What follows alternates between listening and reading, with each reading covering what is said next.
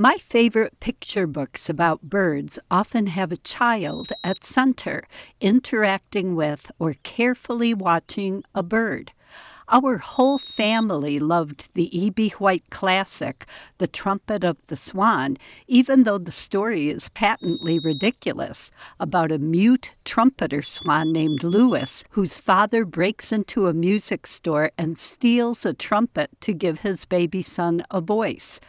Louis learns to read and write with chalk on a slate, becomes a jazz musician to earn enough money to make restitution to the music store and redeem his father's reputation, and serenades the swan he loves by playing Beautiful Dreamer.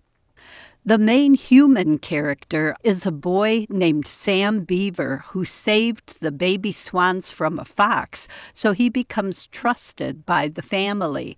Sam helps Louis negotiate the human world and also keeps a field notebook. I love that. Sam Beaver was my inspiration for taking my own students on bird walks. Jane Yolen's Owl Moon was published in 1987 when my children were preschoolers. It's about a girl who is finally big enough to go owling with her father. Reading it, I feel her anticipation and hope, how cold it is, how she must be very quiet and wait patiently each time her father hoots, and how thrilled she feels when a great horned owl flies in. Jane Yolen's words are lyrical and grounded in her own vivid and sensory experiences. Owl Moon is the gold standard against which I compare all children's books about real birds. There's a 3-decade gap between the books I became familiar with as a teacher and mother of young children and the books available today, so I'm ignorant of a huge swath of good books. In 2008, one of my friends, Janet Regal, wrote and illustrated a lovely book, Piping Plover Summer, for Raven Productions, about a pair of piping plovers nesting on a beach and how their eggs and chicks are protected from dogs, humans, foxes, and gulls after people put up an enclosure. I myself am listed as the primary author of a children's picture book published in 2016 by the Cornell Lab Publishing Group. Am I Like You, co-authored by Brian Saucon with illustrations by Anna Retberg, is about a boy and his mother on a nature walk, the boy wondering which bird he's most like.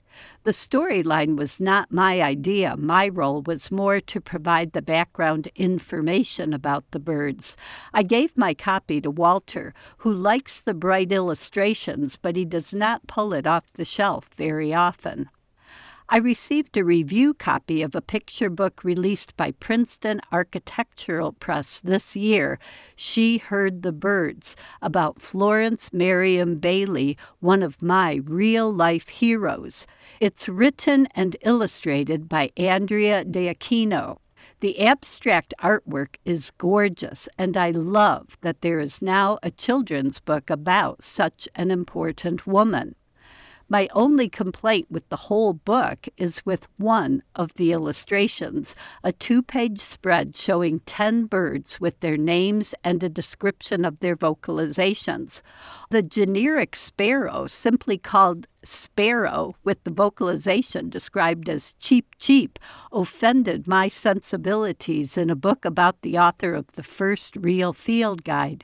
Birds Through an Opera Glass shows 8 different species of sparrows, each with its own name, but does not include the house sparrow, the only sparrow that says cheep cheep. I'm sure Florence Merriam Bailey, an ardent conservationist, left out that extremely familiar but invasive exotic species on purpose. When I read She Heard the Birds to Walter, I've been calling that bird a white-throated sparrow and whistling the old Sam Peabody song to him. A fussy person can find fault with just about anything, and I'm obviously very fussy when it comes to bird books. But a new one coming out next month is right up there with Owl Moon at the top of my list.